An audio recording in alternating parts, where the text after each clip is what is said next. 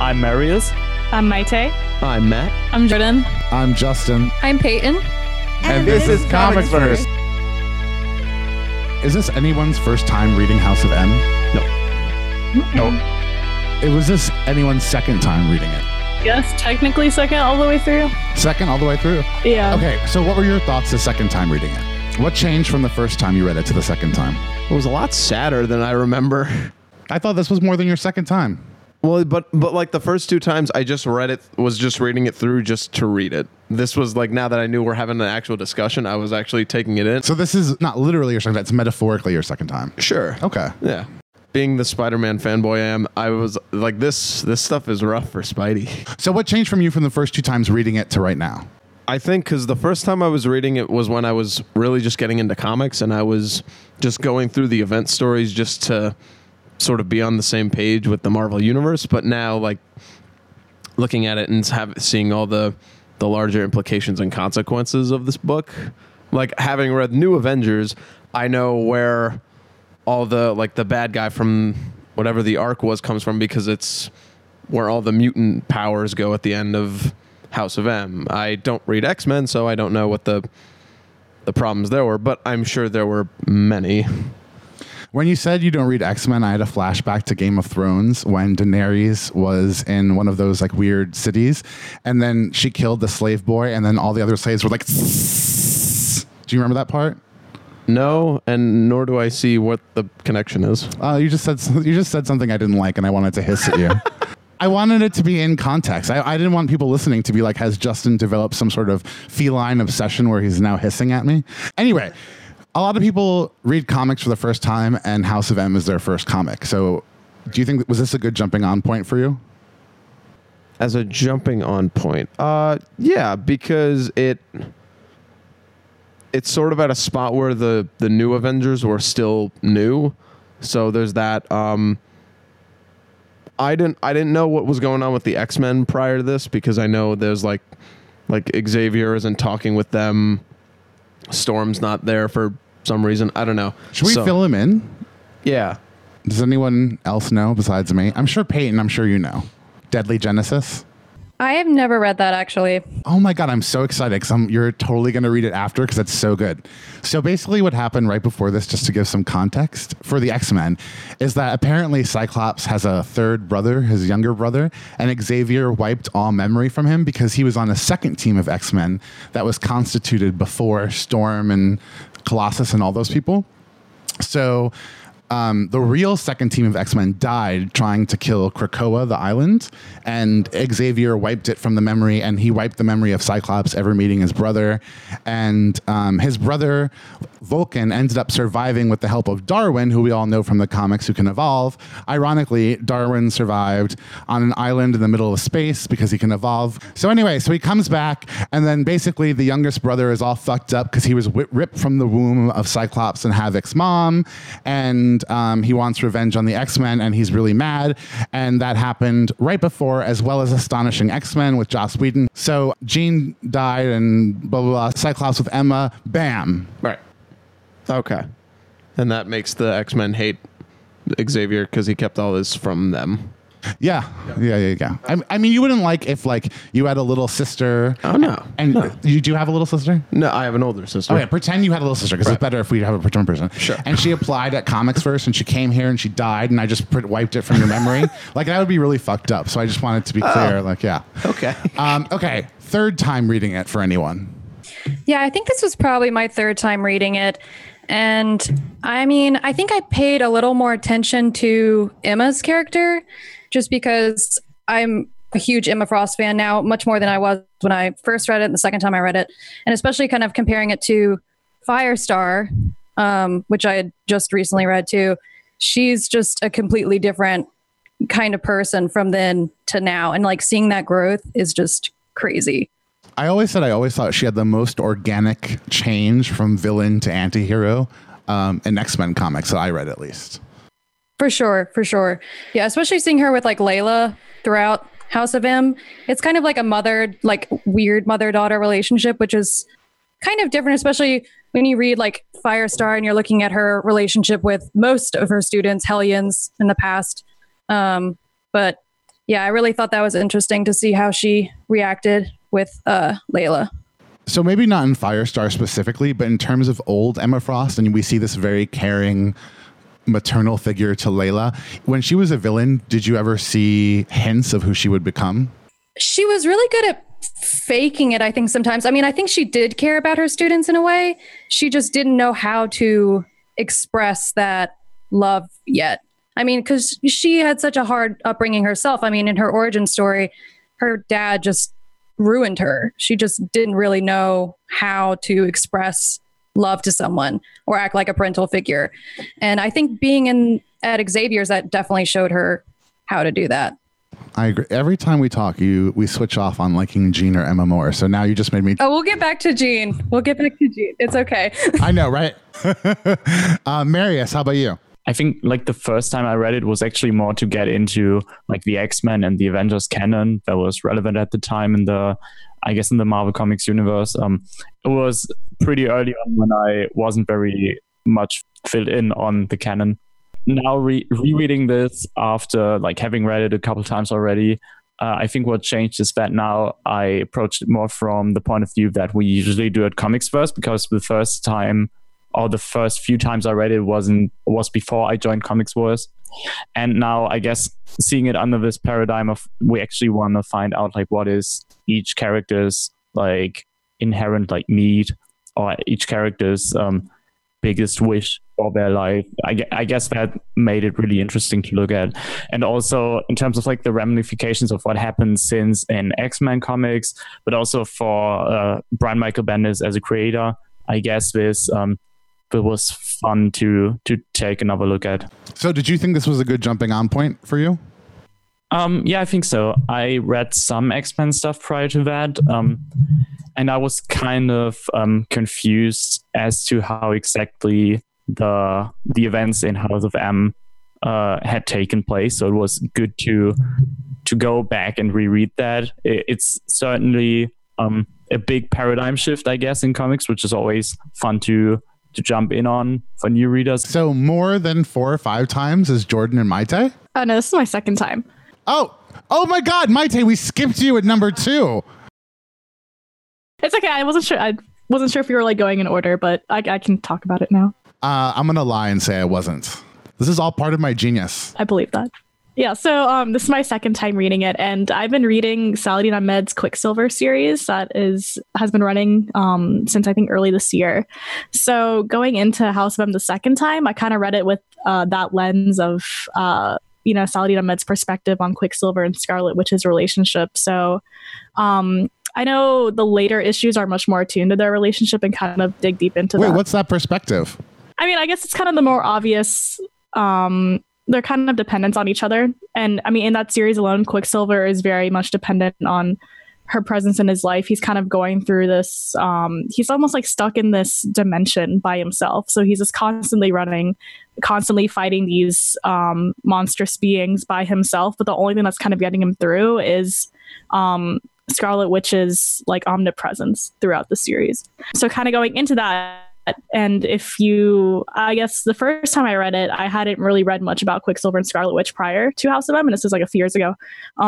So kind of having that background knowledge of their relationship going into House of M made it a lot more interesting and kind of made you sympathize with Quicksilver a little bit more than, the first time coming into it. I really didn't understand like the depth of their relationship. So I think reading it a second time after I had read other X-Men stuff was really helpful. So kind of going back to what we were talking about earlier about having this story be a jumping off point, I think it's pretty beneficial if you do have some background knowledge of the characters. It just kind of gave me more context to work with than if, going into the first time not really having that background knowledge. And Jordan, what number were you at? 2 also.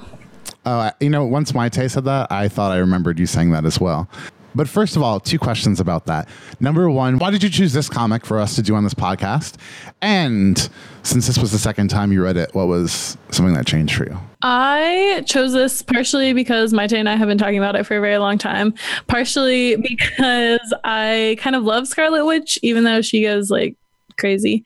But I love her character, and she's super underrated, I think, for the most part. And especially at CV, we don't talk about her here that much in general, even though we talk about the X-Men a lot. And I feel like the connection is very strong. So that's mostly why I chose to have us read House of M and kind of go from there. And reading it for the second time, well, I've always kind of not been an X-Men person just because I don't have a reason. I just haven't. So kind of being able to be here and talk to all of you X-Men people and kind of know a bit more, and reading Firestar and kind of seeing like Emma Frost and all of those characters and understanding definitely what's going on between all of them is a lot easier for me to understand this time around, and kind of understand like, oh, that's the relationship between like Emma and Scott and all of that that's going on there, and seeing her as the mentor role, as Peyton was talking about earlier, and then kind of also juxtaposing that with what happens in Firestar. It just kind of gave me a new way to look at things and a new way to see it and understand what's going on. Do you think that this was the biggest Marvel crossover event in the mid 2000s? In terms of impact on the future? I don't know, because there is also Civil War, Secret Invasion, pretty much all the early 2000 Bendis stuff. Yeah. Although Civil War was Mark Miller. Well, I will say, I'm not necessarily talking about how it impacted the X-Men, but how having only 198 X-Men, whether that's a symbolic number or actual number, how that impacted the entire Marvel universe. Because there were mutants on Avengers teams, there were mutants on, they're in the New Warriors. Firestar was a mutant. Yes, she was in the Avengers, but she was also a New Warrior before that. In that sense, I kind of wanted to ask about the lasting impact it had on the stories. But if you're saying that you don't think so, that Civil War was, I think that's like an extremely valid response. Yeah, I think I agree as well, because I think that in terms of just the impact on X-Men books themselves, that House of M has been a lot more significant. But if we're talking about the Marvel universe in general, I think that a lot of stories went unaffected by House of M, just because most of the characters that we would care about outside of X-Men books either didn't lose their power, so it doesn't really change a lot for them in these individual titles, or they got back their powers at some point, like Quicksilver did, right? It seems that they all got their powers back. Well, yeah, none of them, like Mary said, none of them lost them, really. Quicksilver got his power back from the Terrigen Mists. Yeah, that's true. Okay. Thank you. But now he's also not a mutant, so I'm not sure if that counts. Yes. Well, that's just in the movies. I thought that he's not a mutant. No, he's been retconned from here too. Yeah. Oh yeah, because they're not Magneto's children. Yeah, because they wanted it to match up with the movie. Yeah. Okay, new question. Jordan, what makes you like this story so much? Or did you not choose it because you liked it so much you chose it because you thought it'd be good to dissect? I think both is the correct answer there. Obviously, it's good to dissect. There's so much going on and so much that connects it to other stuff in the future. I also like the story. I don't really know. I think, like I said before, I like Emma and her mentor role. I kind of like seeing the alternate realities that all of them would have lived in. I think that's a fun little almost what if type story idea to just kind of see what would have happened if things hadn't happened the way everyone knew it went down. So I guess it's mostly because of that. Did you guys learn anything about the characters when we found out what they really wanted and what their ideal life was? Like, did you feel like it informed what you knew about them? Kind of. I mean, for me, like, looking at all the Spider-Man stuff is a real eye-opener. Because I think one of the biggest things for Spider-Man is how his guilt always weighs so heavily on him, and how that's sort of informed how he grew into being a hero. But then you take all of that away, like Uncle Ben is still alive, he's married to Gwen Stacy because she's still alive, he's got a child, like all of that, it really, it throws a whole different perspective to the character. And then seeing him just totally break down during the main story when it's like, oh yeah, all this is fake. Your real life is in this other reality, and it's just, and oh man, that stuff gets me. Yeah, I agree with that completely. And I also think that with some of the Spider-Man books that have been, I'm not sure if they've been coming out around that time or maybe a bit later. But for instance, there was this one storyline where he was introduced to an alternate universe Uncle Ben, I think. So we did see like some glimpses at like how would Peter react if some of the people that he felt guilty about having more or less killed as Spider-Man came back to life and he had the opportunity to talk to them again. But I don't think it's ever been as poignant and as extreme as in the House of M main book, because we see him basically in this, for him, in a very utopian world where he's relieved of all the guilt and he has all the people he loves with him. And then seeing how this really pushed him over the edge, and seeing Spider-Man talk about wanting to murder someone and just this blind rage, I think is something that has only been used very sparingly in comics, which I really like, and I think it makes these moments even more impactful. I think it really worked. I think it's also a great handling of his character in the sense of a event book, because normally if Spider-Man is ever in an event story, he's just there for comedic relief and not much else. He was big in Civil War, and he's pretty big in this. He's not exactly pivotal to the story, but he gets a pretty solid arc that really works well with his character, I think, and I'm happy that Bendis did that. I mean, okay, I'm not a Spidey fan, and I don't know if I totally agree. I mean, I agree that he's not used for comedic effect, but also I'm really tired of him and Uncle Ben. Like, that has just been overplayed so much. I'm way more interested in him and Gwen Stacy and MJ and like that whole storyline, because everyone knows that he feels guilty about Uncle Ben dying, and we don't need to rehash that over and over and over again. So that's where I stand on the Spidey. The second time reading it, I like low-key kind of just skimmed the alternate reality stuff because I kind of wanted to get to like the action and like the climax of the story. Like, not that I like skipped it completely, but I was kind of like, okay, like they have these different lives, like what they wish their life could have been, and it's like obviously like gonna go back to how everything was and be tragic again.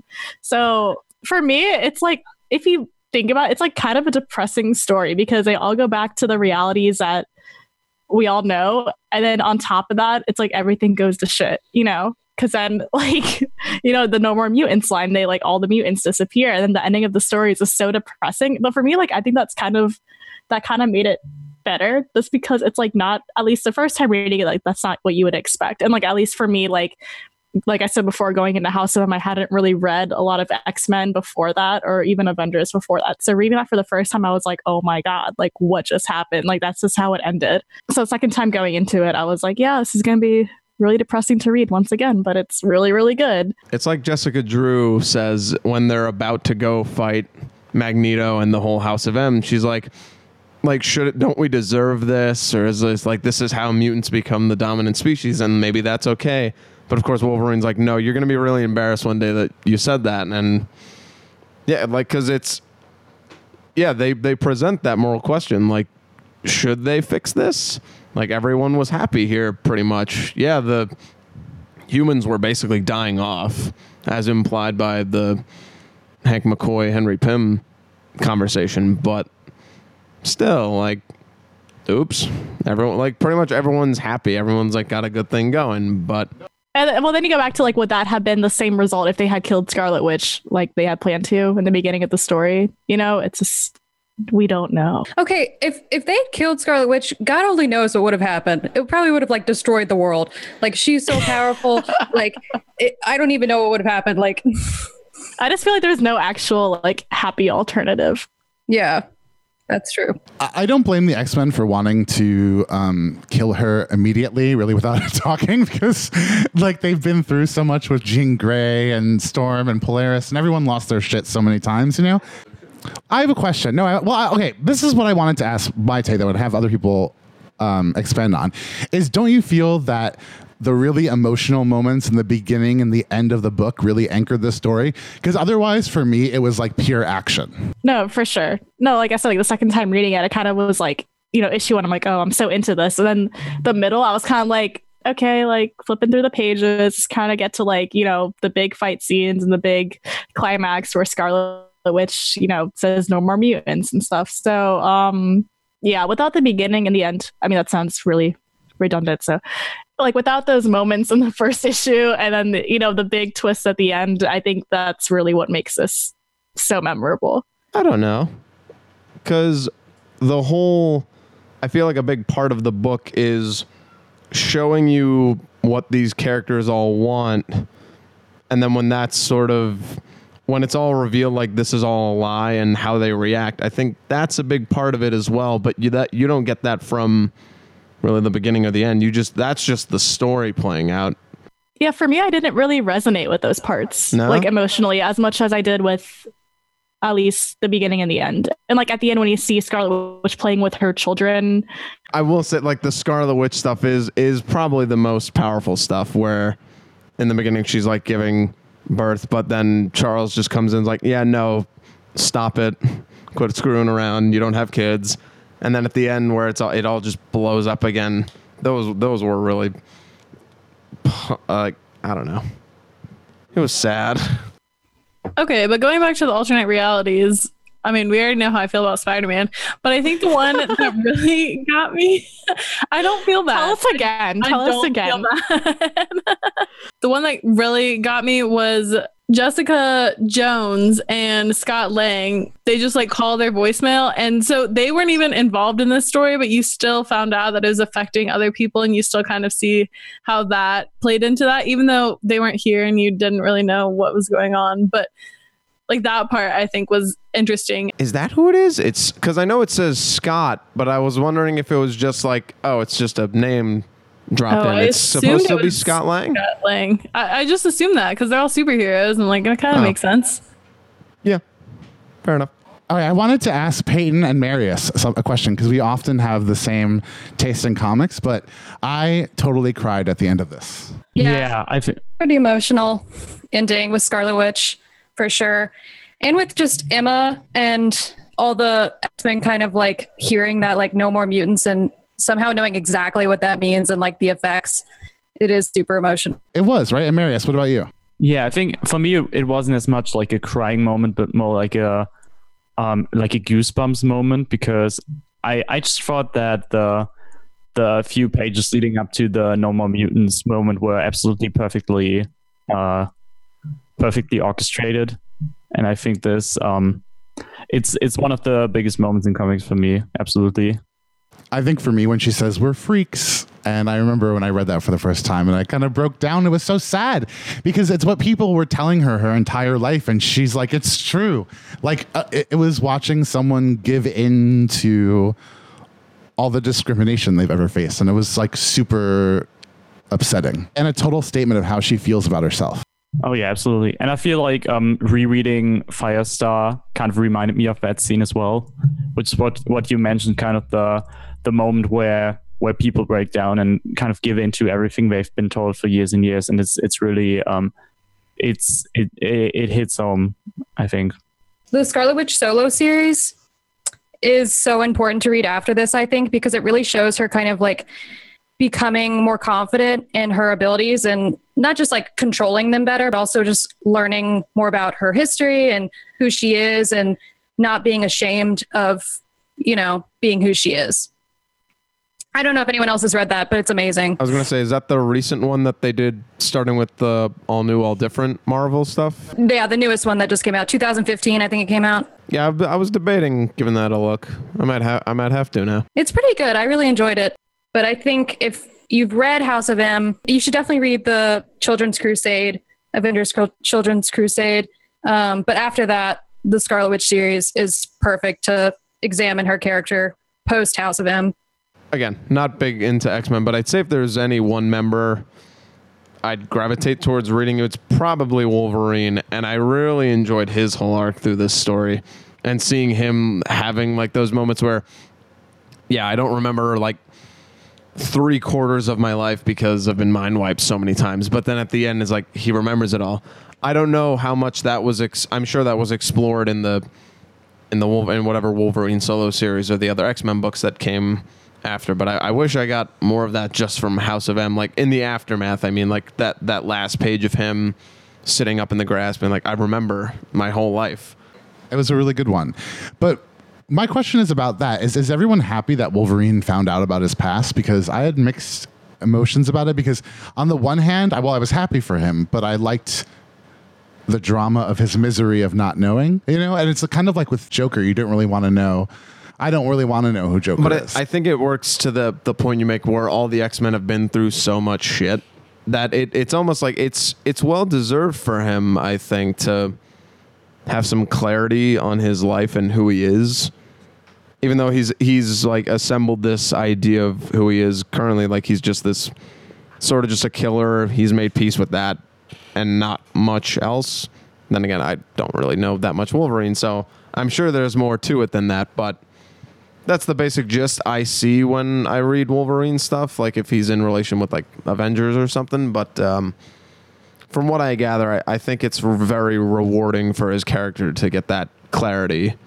Yeah, I think if they were going to do it, I think the execution had to be excellent, and I think it was in House of M, and I really liked the in-canon explanation of why he would get his memories back. I think it was handled tastefully, so I'm fine with it mostly. Maite, what was your favorite character arc in this? It's hard to say favorite, because if I say I liked Scarlet Witch's arc, I wouldn't say it's my favorite because it's so darn depressing. But rereading it this time, I actually really like Doctor Strange's role, especially in the last issue when he's kind of infiltrating Scarlet Witch's space and getting to know the root of all like this reality altering experience that everyone's going through and figuring out that it was Quicksilver. I just really liked his approach to her. I found it to be really sincere and genuine because, you had all these Avengers talking about, oh, we need to kill her, we need to end this, and everyone was kind of coming at it in just, I don't want to say aggressive ways, but just maybe not the most sympathetic to her.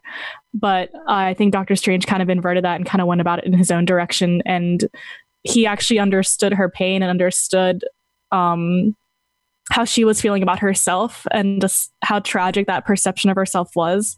So I really enjoyed his role in it, and that was something I really did not notice the first time around because I was so focused on the X-Men and the main characters. So it might be an unpopular opinion, but I really like Doctor Strange's role. And because also back then, no one knew Doctor Strange back then. I feel like now with the movies and everything, now he's so much bigger. Now I read anything with Doctor Strange now, I'm like, yes, give me, because he's so cool. He can do so much cool stuff. He is cool. What did you think about the moments when he was inside Wanda's head? Did you feel like those were telling in terms of Wanda's character? I did. Oh, yeah. Yeah, I definitely think it was telling of her character. It kind of just revealed where she was at. And the scene was just really telling. I think it was also telling about Quicksilver, obviously, because it revealed that he was kind of the cause of all this madness. But I think that's why I'm so much more inclined towards the beginning and the end of the story is because of moments like that. Where you kind of breaks from those big climactic action sequences and those, the sequences where it's like, oh my God, like exploring this alternate reality. It kind of like was really intimate and focused on these two characters and kind of dug into the psyche of Scarlet Witch. And I really like that. So for me, it was a really transformative moment in the series as a whole. And it really breaks the chaos of the action and, all these alternate realities and such. Did everyone find both Scarlet Witch and Quicksilver to be sympathetic figures? Scarlet Witch, yes. Quicksilver, no. He comes off as... I understand his...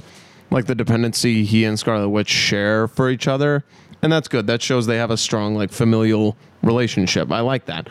But part of it also seems selfish in his case. I wonder, like, he takes this relationship with his sister too seriously to the point that he'd be willing to completely flip the world upside down just for her. And I wonder how much of it is just for her and if it's like where his own desire comes into play. No, I agree with most of that. I sympathize with him. I do. And obviously with Scarlet Witch, especially like I said before, through the lens of Saladin Ahmed's new series. But when you do see him like convincing her to bend reality, it does come across as kind of manipulative. So with that being said, you kind of wonder, what are his intentions? Kind of using her to just alter everything. So, obviously there's multiple interpretations you can take on that. I mean, bottom line, I do sympathize with the both of them. But with Quicksilver, I do think he does kind of come across as manipulative and maybe self-seeking. I think he does that a lot. I mean, he tried to get her to side with him in the second Civil War. So I think he's always just kind of that domineering brother. But I think it just comes naturally for him because he had so many years where he had to kind of be her everything. So I do kind of still see it as sympathetic. Like he just wants whatever is best for her. Like he's behind it. And this was kind of, he was literally at like the last end. She was going to die. He had to do something. But do you think that was definitely in his mind what was best for her, or was that also what was best for him? Or does that not matter? Was it still selfless? Well, at the same time, he knows that she needs him. So he has to be around too, and he has to be his best self too. So this whole like royal family thing, it's extremely like prideful and kind of disgusting. But I think he just wanted this like idyllic family life that he and she had never had. They both wanted that. And he knew that they would be happy together in this life. Oh, yeah. I think going off what all of you said about him having kind of this manipulative aspect to him, I think this actually ties pretty well into one of the big themes of the book, which I thought was kind of people mistreating their family members or people who mean a lot to them because of their grand ideas. I think we see that with Magneto, obviously, him talking about how he regrets having sacrificed his family's well-being for his dream of mutant domination. But then also with Quicksilver, I think in the scene where he talks to Wanda about how she should change the world for the better, he talks about how they deserve to be a family, they deserve to be happy after everything they've gone through. It's kind of his grand idea of them being a family, but also being the mightiest family on the planet, it turns out, in the actual House of M world. So, I think this definitely ties into this as well, is Wanda being manipulated by him because of these, not exclusively because of these big ideals, but I think it ties into it as well. And I think that's actually what makes the payoff so satisfying, is to see her frustration with being used as a tool, and then obviously her like complete self-hatred and hatred for her people, for mutant kind, for all these concepts that I guess her brother and especially Magneto have been fighting over, and then seeing how it actually ends up tearing her family apart. That's what really sold this book for me in the end. Is House of M in a way about a woman who, and she says this, or I forget if she says it or if Pietro says it, but she never has a chance to live a normal life because of the trauma she endured from essentially being fucked up from her dad. How much of that truth is in House of M? I don't feel like she's still living a normal life in House of M anyway. So I don't know if that's really something she wants. I guess she like wants the kids and like that's quote unquote normal, but it's still not like a normal life. There's still the royal family. There's still all of that type of aspect too. Do you think, but she's not there, right? Like she's really with the kids in some other room is what my understanding was. Yeah, but assumedly like she still has responsibilities and she can't escape that always. Oh shit. I thought she had like a double doing it. I think she did. I think she has like a human double who like poses as her all day. Yeah, the whole disguise is that Wanda is actually the human child of Magneto, and that there's this facsimile version of her walking around when she has to make an appearance, but the real Wanda, is off in another room somewhere with the kids, because she never leaves them alone. I guess they're always playing or something. Jordan, I think that still proves that your point is valid, because it's still not a normal life, because it's not healthy for anyone to just lock themselves in a room and raise their two kids when they or their children don't have access to the outside world. I think what she needs I think what she needs as a person is safety and to be taken care of and to take care of someone. And I think for me, that's what kind of came across there. But I'd love to hear your guys' thoughts on that. I mean, I also feel like that idea of normalcy is something that we've discussed on other podcasts. I mean, most recently the Vision one, and just how it's almost an ideal that doesn't exist, especially in the realm of superheroes, because they want basically what will never actually be attainable. Because even in this ideal world, like Jordan said, that reality one is existing, it's not normal at all. Like locking yourself in a room all day, that's not normal. Normalcy doesn't actually. It's an ideal, and I think it's something. It's defined by. I don't even know if it's defined by society or by what people perceive normalcy to be, but it's just not. Especially in the context of the story and the superheroes as a whole, it's just not real. Definitely a society thing, I would say. I agree with that. And I think also it says a lot about her that that's what she wants her normal to be, like so far away. And that's what I kind of find heartbreaking about her character and so tragic about her. Did everyone get the feels from her storyline as much as I did? Because I'm assuming that it moved everyone as much as I mean, I was so moved by it. I really enjoy, along with all the Doctor Strange stuff, like the moment where Hawkeye walks in the room and is almost ready to kill her.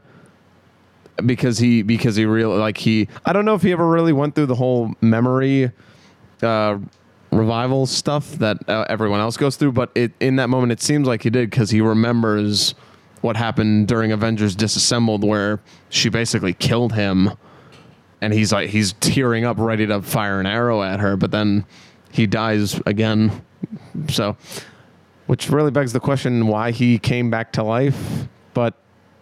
Who cares? I love Clint Barton. So any reason to get him back is okay in my book. I thought that was a powerful moment, though, when she made him disappear. Oh, yeah. And that scene in particular, I was absolutely getting goosebumps when he told her how he would kill for her, which is kind of, again, tying back to the Avengers Disassembled stuff and just the raw emotion of this is actually like a really, a really important member of the Avengers team and an important friend for so many of them, and important lover in this case. So made it even more emotional, I guess, to witness what would like kind of happen based on her mutant abilities, which then of course tied back into like her kind of self-hatred about this. I thought it was actually one of the best scenes in the book. For me, the "No More Mutants" line is just so powerful, especially reading it again and knowing it's coming. And like the way she prefaces it with saying like "daddy," it's so, it like really tugs at the heartstrings. And then just to like follow that with all this catastrophe, it's just mind blowing. And to know that's just kind of how everything ends, it's insane. It's so interesting to me too that she didn't say dad or father or whatever she calls him or Eric. She says daddy, like a little kid, and it was the child in her that did that. She's almost like a child throughout the whole thing in a lot of ways. And I just thought that was so heartbreaking. I think some superheroes with that much power, they kind of can handle it. They're like ready and they're a superhero and they love doing this. Like I look at like Cyclops and Emma just like taking on the world by storm. That is not Scarlet Witch. Like she just doesn't know what to do with this power. She doesn't really want it. She's just all over the place. And I feel like in this, the last issue particularly, you really just see that's what's happening. She's like, I'm just tired of this. I never wanted this. Like, this is the worst thing that could happen to me, is having these powers. And I think that's really, especially in this reality, she doesn't have powers, or no one thinks she does. They think that she's human. That really speaks volumes. That like who she really wants to be is someone who is human. Yeah. She doesn't want to be someone who, she doesn't want to be a mutant. She doesn't want to be a superhero. She just wants to be a normal lady raising her kids. And that is so, I think that's really relatable for like so many of our own problems, is stuff, that we're like, we've been handed this and some people think it's great, whatever, but maybe you don't want it for whatever reason. And it just builds up and you finally have a breakdown. And she never had the choice. Definitely. She never had any choice. And it's kind of ruined her whole life. I mean, from the beginning, when they kind of kicked her and Pietro out because of her hex powers, it's really ruined her whole life. I don't want to follow that up because I think Peyton had the best answer and I don't think I can top that. But on top of that, I also kind of think everyone already got the good answers and stole mine. So basically, everyone succinctly put it all together into what I think makes Scarlet Witch as a whole in this. So emotional and emotionally driven, and also allows readers the chance to connect with her, because obviously not all of us are like grown women wanting children, but at the same time, like Peyton said, there are things that have been given to us, or not even given, kind of like shoved onto us, that we kind of have to deal with. And you see how she deals with it, which may not be how we all want to deal with it, but sometimes temper tantrums are good. Except in this case. Wait, so did everyone empathize with that specific fact about being handed things that are too much for you or that you didn't want? For sure. I think that's what made it the most emotional for me. That definitely like struck home. Same. I want to ask, without getting too personal, or maybe if you feel comfortable, but whether it was something within you or you were empathizing how someone else could be, what did you sort of see into it?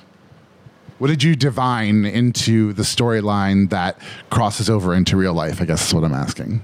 I mean, obviously for me, I thought about being queer. I thought about my relationship with my parents. I love my parents deeply, but we often, even recently, we've had arguments that were so similar to that.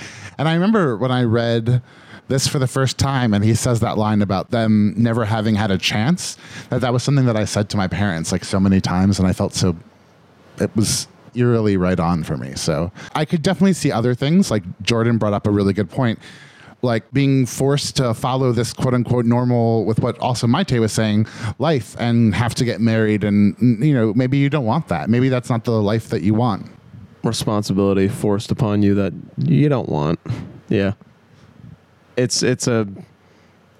think the general idea is easy for most people to grasp onto. Yeah.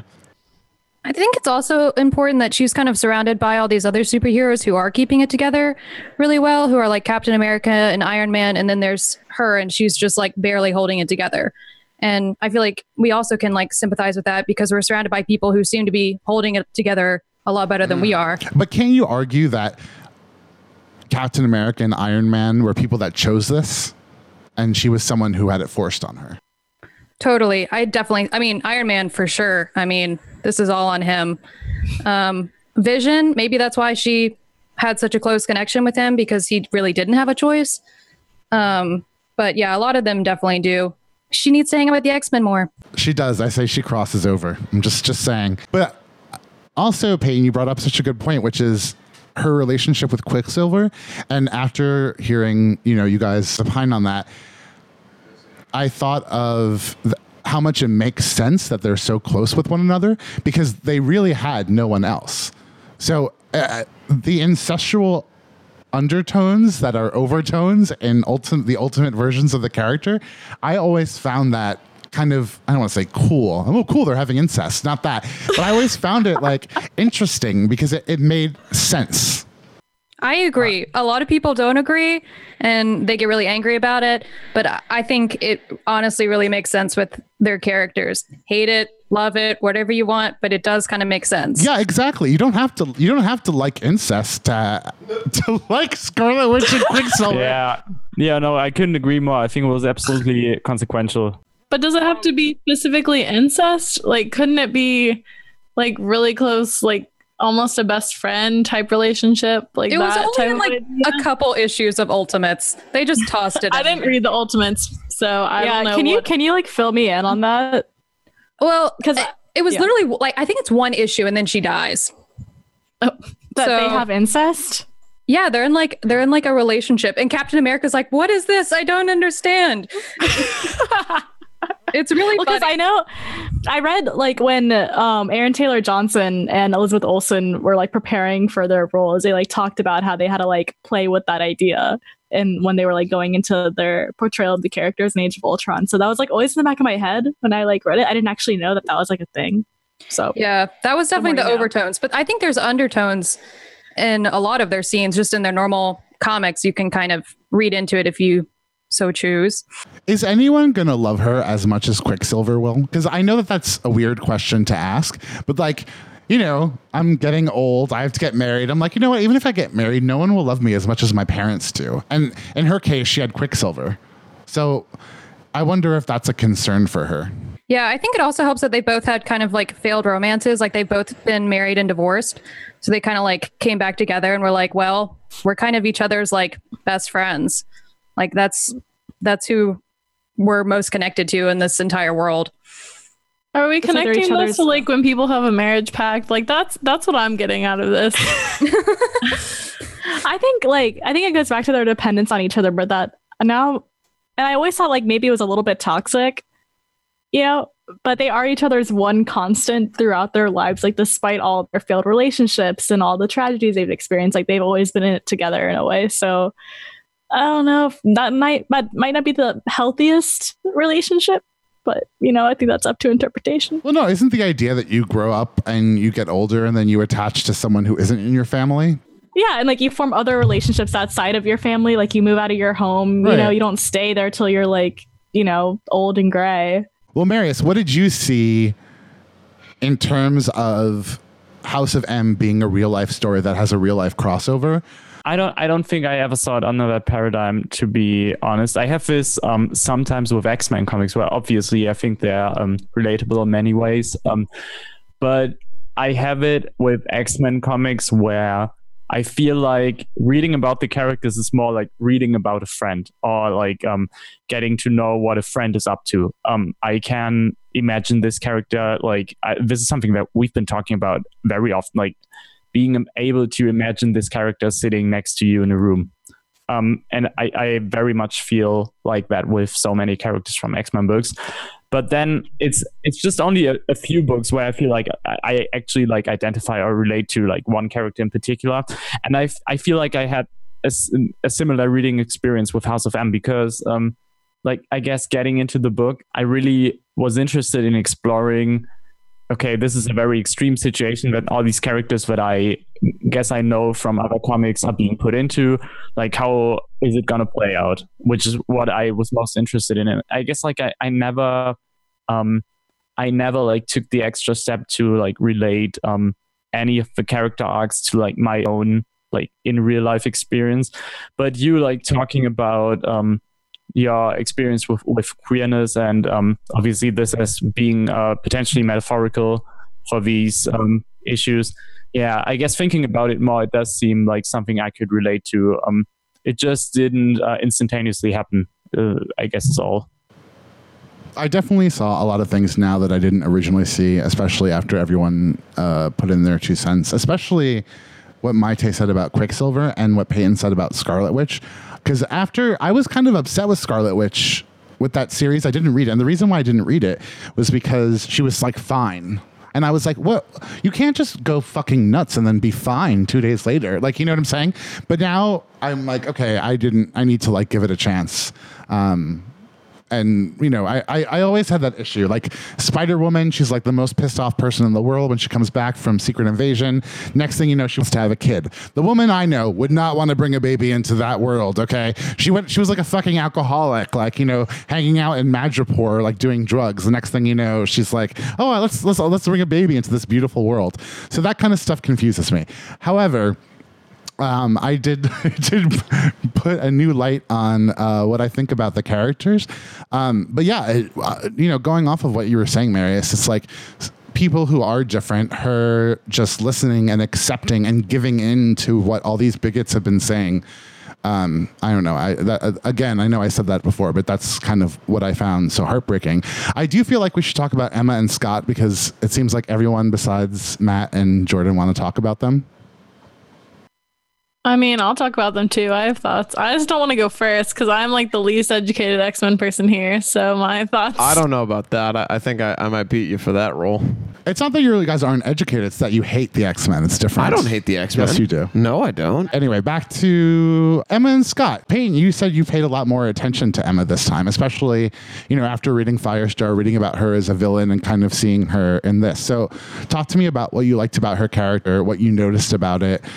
I thought it was really interesting. the kind of picture perfect life that she had with Scott is pretty much the life that she lives in X-Men The End, if anyone's read that. Kind of like married life with Scott, which I thought was really cool. Yes, I read that. I just said Marius's favorite it's kind words. of cool. It's like, no, this is like literally what could happen, I guess, like maybe. But I also thought it was kind of cool how when they both found out that they were married, they were so disgusted. They were like, what? We're married? And I'm like, yes, like y'all have been dating forever. Like,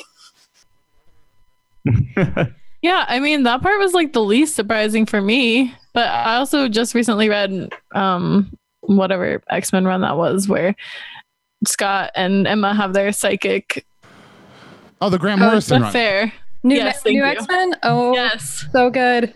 Oh yeah, so I think this is shortly after New X-Men. It must have been like somewhere during the Astonishing X-Men run by Joss Whedon.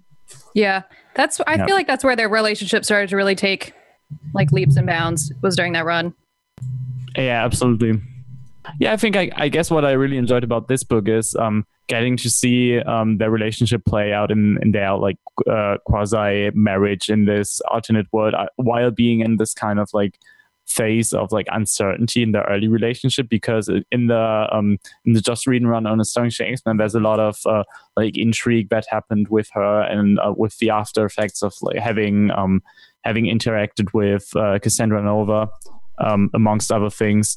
So yeah, I think them solidifying their relationship was a really important part of that. So I like to see Bendis's take on this in the alternate universe. And then on the other hand, I was kind of taken by surprise, because like I don't know how you feel about this, Justin, but sometimes like I think what many people associate with Scott is just him like whining about his dead ex-wife.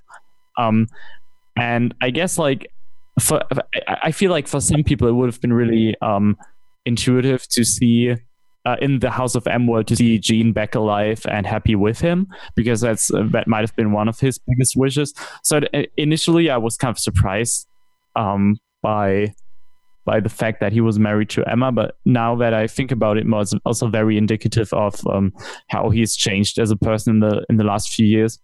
I really like it now. I think so. I think he was over Jean at this point. Yeah, he must have been. I think he was like, I don't mean to be a dick, but I need a break. yeah, totally. And I think it's questionable to an extent if he's ever like 100% over Jean. I don't think so personally, but who is your go-to character in this House of M thing? Spider-Man. Wow, no, that's Matt's though. Yeah. I don't know.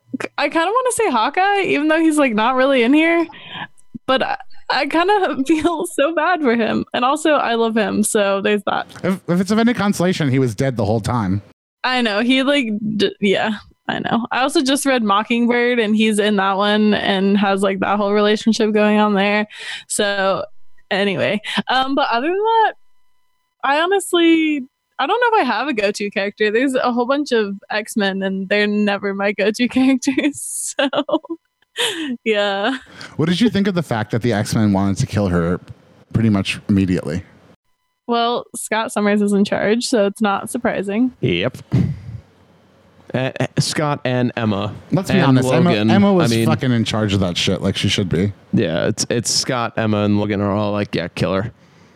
But thank God we've got the Avengers, because they all like, nah, that's mean.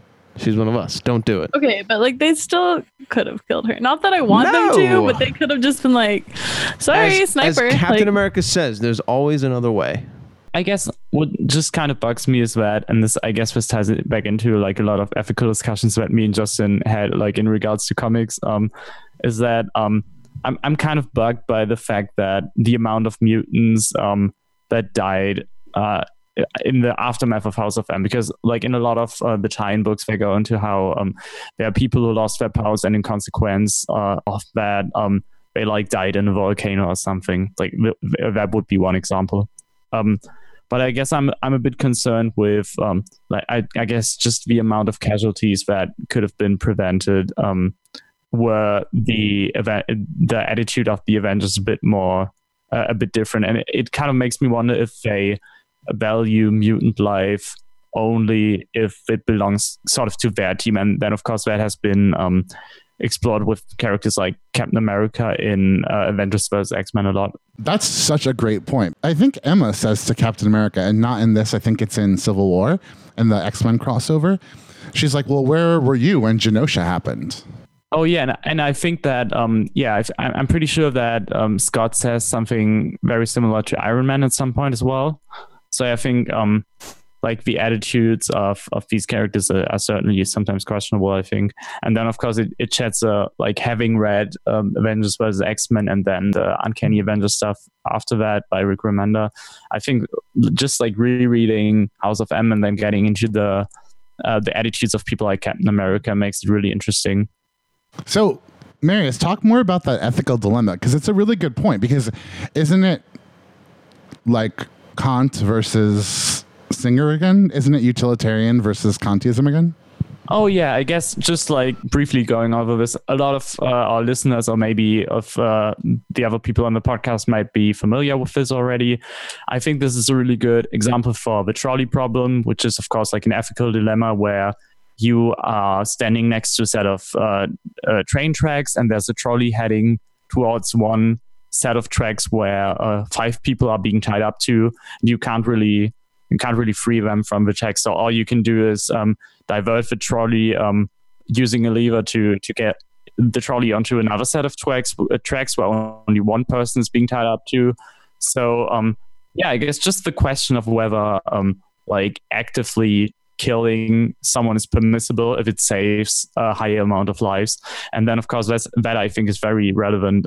And then I guess the different notions that you could have about this is like either like the side of the consequentialists or utilitarians, where you say, okay, we are going to take a look at the results, and that's what kind of matters in terms of deciding whether this is ethical. And one result is clearly preferable to the other. And then the other side of the coin would be like a deontologist or like a Kantian who would, or Kantian, I guess, who would argue that it's not the consequence of the action that makes it wrong or right, but it's the action itself as something inherent to the action that's right or wrong. So we shouldn't be murdering, but it's okay to let others die, I guess. So that's just kind of the dilemma in that situation. What do you think is there a right thing to do to you guys in that situation? I think I'm on the Avengers side, basically. Like, no, I don't entertain the thought of killing that person. And in their defense, in the context of House of M, the Avengers didn't know that the whole House of M thing, that would be the consequence. None of them could have guessed what the consequences of keeping her alive would be, because her powers are so sporadic and random. There's no way to really say what's she going to do if we don't kill her. Marius, would you have made the utilitarian choice in this? Would you have chosen the utilitarian option in this dilemma? Yes, I think so. I guess like going off was what has been like argued against this. I think it's safe to assume that her powers, the way that her powers manifest, would have had some amount of casualties as a cause. Because when they were talking about the powers, they were essentially unsure whether this could be like a global catastrophe, and they already had suffocated through situations where like a lot of heroes actually died as a direct consequence of what her powers did. And more or less, like back then in Avengers Disassembled, it ended like the Avengers as we knew them, and then of course like spawned like a new era with the new Avengers. I think that it's there's a fair argument to make that even though we don't know with 100% precision what would have happened with her powers, that there would have been some amount of like disastrous consequences. So I think that like an argument that I understand is that it is, or that I would agree with, is that it's safer to keep the situation kind of like under control with her living in Genosha and Xavier trying to calm her down. But it's safer to do that than just like go into the offensive and like risk escalating the situation more than it already had. So I think there's a fair case to be made there. But again, that's like that too is a consequentialist argument. So I guess it's just I guess I'm just really like consequentialist in nature. So I don't really agree with with arguments against like just like the inherent like wrongness of killing in these kinds of situations, just because of the vastness of like what the implications could be for the entire world. And I think that should be for me to be convinced otherwise, someone would have to make a strong case about how the act of killing is a lot worse than, or like a billion times worse than the act of letting die, which I think would have been like one of the inevitable consequences. All right, what about the rest of you guys? What would you guys have done? I don't necessarily know what I would have done. Admittedly, I feel more aligned with the X-Men's point of view than the Avengers' point of view. But I almost wonder if they could have just been like, Scarlet Witch, kill yourself. Like, they didn't kill her. I was thinking that too. I mean, it's better than being like, well, someone has to shoot her down or No, that's murder her. that'd be assisted suicide. Okay, she didn't really want to live anyway. Didn't she have that line where she was like, is it bad that I'm so cowardly that I won't just kill myself? Doesn't she say that? Oh, that's so heartbreaking. Which totally reminds me of Jean. Like that's such like a Dark Phoenix line. Ugh. I don't, like we said earlier, there's like no way to know the alternative There's no of good either way. decision. There's no good way to handle this. Exactly. It's just like seriously an impossible position. Then I think back to, we just talked about Kingdom Come, and I think it was this, God, what was it? Oh yeah, it was like, is part of being a hero considering that anyone is capable of like reformation? And I mean, I don't know if that was in the realm of possibilities for Scarlet Witch, since it was kind of inherent in her powers, but I don't know, because then you consider that, because like, is it heroic to kill a person despite the consequences? So I don't know. Depends on your definition of hero. Exactly. And why you're killing them. Exactly. But then it's all subjective, right? So there's no, arguably, it's also yeah, exactly. Well, I mean, I was just thinking of actually the Phoenix End song, where Wolverine kills Jean like 20 times in a row or something. And obviously that's where they're coming from. I mean, they're all thinking about, well, this is just what we have to do. Like, it sucks, but this is another Jean, and you know, we have to get rid of her. I don't know what I would have. I mean, if they had killed her, she would have come back in like a year, so she would really be dead. Do you ever really kill anybody? No, and not for nothing, but she could have killed herself so painlessly. Also, like, okay, sorry, I almost said something really shallow, which is like, if that happened to me, I would just be like, make me really hot, and then I would be like, I'm definitely not going back now to the real world.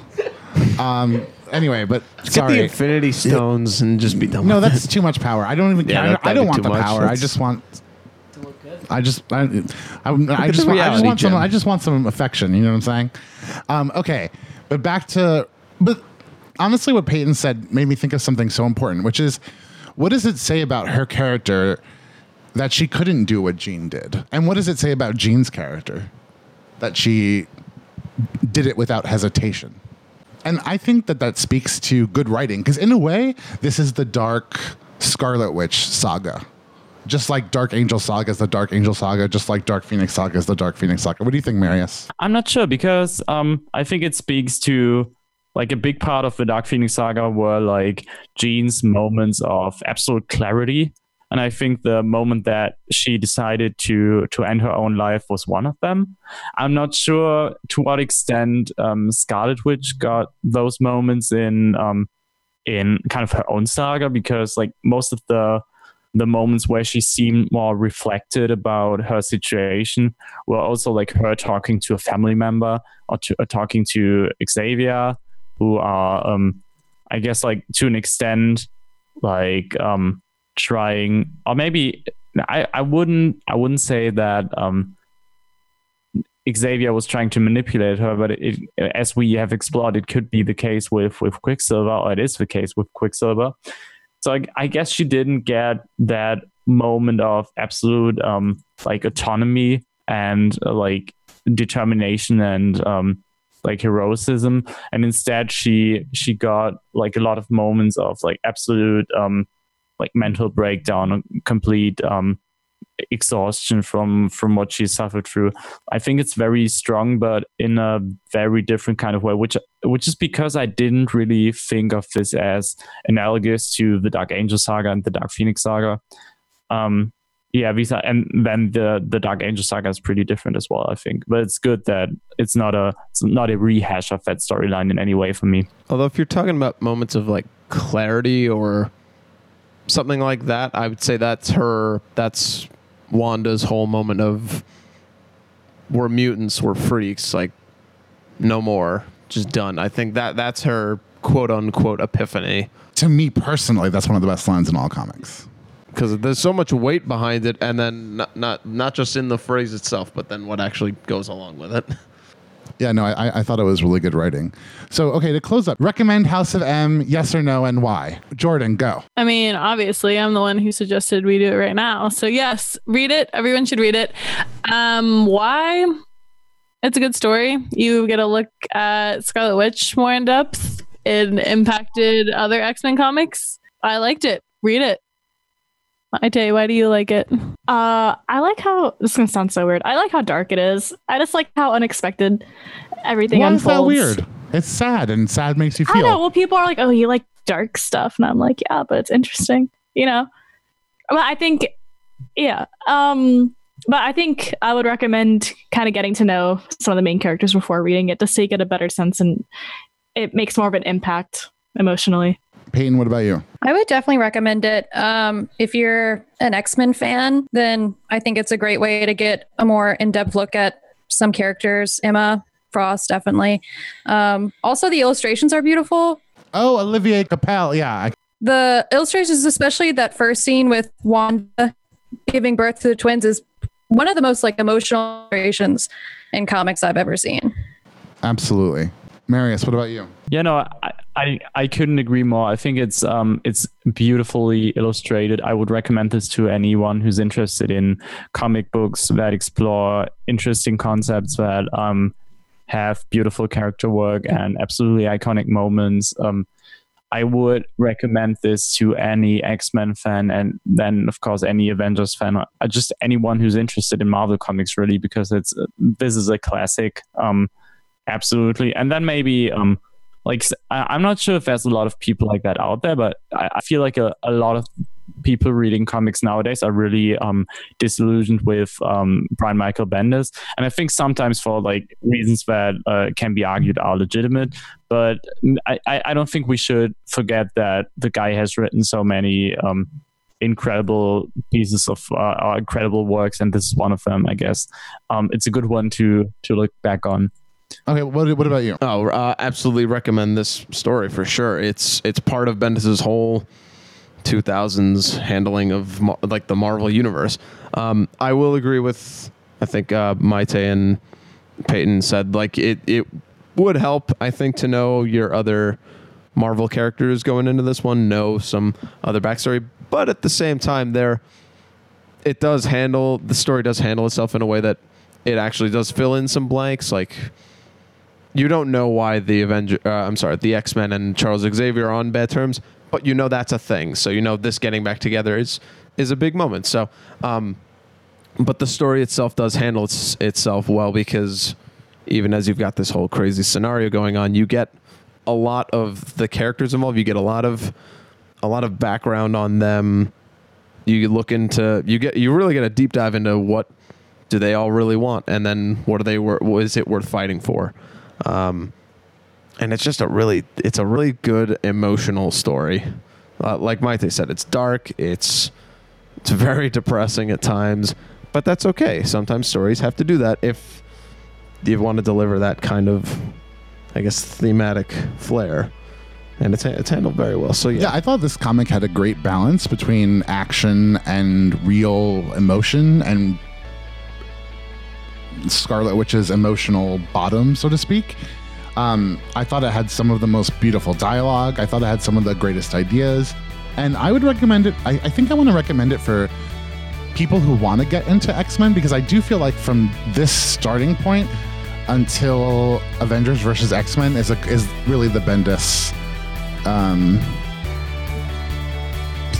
It's like that half of the. It's like the X-Men era. half of that. Yeah, the Bendis era, and it's the X-Men half of the story. So I would recommend it for that. But I think that's going to do it. So thanks everybody for listening and stuff like that.